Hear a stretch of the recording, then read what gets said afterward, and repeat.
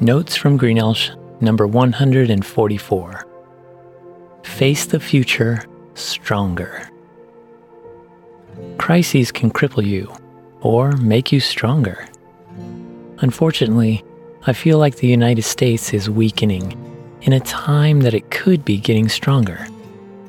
This deterioration has been going on for several years, but globalists, foreign competitors, and corrupt leaders have taken advantage of the current pandemic to accelerate their agendas to seize power.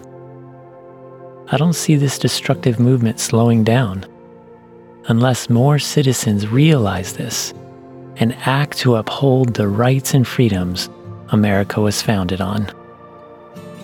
Here are some key factors that seem to be contributing to America's demise. Although these factors are affecting the United States as a whole, a nation is made of individual people. So I encourage you to reflect on your own life in relation to these factors. I will share not only 3 key problems, but also what you can do with God's help to address each factor in order to become stronger instead of weaker. The first factor is pride and arrogance. The United States is a great and compassionate country, but we also face many problems. If we try to solve them in our own strength and wisdom, we will fail. Over the years, our success has not come solely from grit, sacrifice, innovation, and resourcefulness. It has primarily come as a blessing from God when we corporately and individually rely on Him. Each of us needs to trust and obey God. Then His forgiveness, restoration, wisdom, goodness, power, and protection become a reality in our lives. In what ways are you proud, stubborn, or self-reliant? Do you recognize your need for God? His way is infinitely better than your way. Here is some advice from God, which each of us should take to heart. In Proverbs it says, "Commit to the Lord whatever you do, and He will establish your plans." Pride goes before destruction, a haughty spirit before a fall. And James says, "God opposes the proud, but shows favor to the humble. Submit yourselves then to God. Resist the devil, and he will flee from you. Come near to God, and He will come near to you." And in Psalm 31 it says, "Love the Lord, all His faithful people. The Lord preserves those who are true to Him, but the proud He pays back in full. Be strong and take heart, all you who hope in the Lord." The second factor is ignorance and apathy. The news we are bombarded with daily contains more bad than good. I know some people who have even stopped listening because it's so distressing and discouraging. Other people are too busy to stay on top of current events or global awareness. And still others don't concern themselves with things that they feel they can't do anything about, or things that don't affect them directly. It's understandable that everyone manages information and engages in different ways. Yet ignorance and apathy can blind us to threats, render us vulnerable to attacks, and prevent us from making a difference. How do you decide what to attend to? Each of us should imitate God's involvement. He is not ignorant nor apathetic. He cares. He knows, and He's personally engaged. He loves the world so much that He sent His Son, Jesus, to become a man, live among us, and show us how to experience true, everlasting life.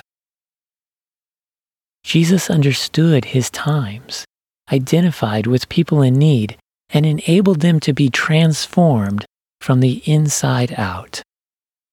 He calls anyone who follows him to lovingly do the same by his grace and power. He commissions us to seek and to save the lost, to be salt and light. He wants us to be watchful and to be in the world but not of the world. He sends us out like sheep among wolves and warns us to be shrewd as snakes and as innocent as doves. He said to take care not to be led astray and to be wary of hypocrisy and false teaching. With the time and talents we have been given, believers should use them productively in helping others to find and follow Jesus and to prepare for his return. A third factor that weakens Americans is self-indulgence. It's a popular trap because we have access to so much that means so little. Many people spend their lives in vain pursuit of power, fulfillment, wealth, comfort, security, or pleasure. Tragically, at times it's even at the expense of others. There's little room left over for anyone but themselves or their family. Are you or your family more important than God in your life? Do you put yourself before others? In contrast, Jesus said life does not consist in the abundance of things. He warned not to store up temporary treasures on earth, but rather to store up eternal treasures in heaven. He proclaimed that following him is more important than family. He taught that the poor in spirit, the mournful, the meek, those who hunger and thirst for righteousness, the merciful, the pure in heart, the peacemakers, and those persecuted for righteousness are blessed. Jesus promoted self-denial as the only way to an abundant life. He commanded people to seek first the kingdom of God and his righteousness, and to love and serve God and others. The United States is being attacked internally and externally by people in countries who care more about themselves than they do about God and others. I pray that Americans turn back to God. But even if the majority of people don't, you must decide what you will do. Have you been living your life feebly backward? Have you been putting yourself first and God last? If so, you're operating from a point of weakness and won't be able to withstand a sustained assault on your God-given rights and freedoms. Even more importantly, in trying to save your life, you will lose it, because the wages of your sinful rebellion is death. Therefore, I implore you to rely on God. Alone you are weak, but with Jesus you are incredibly strong against whatever you may face.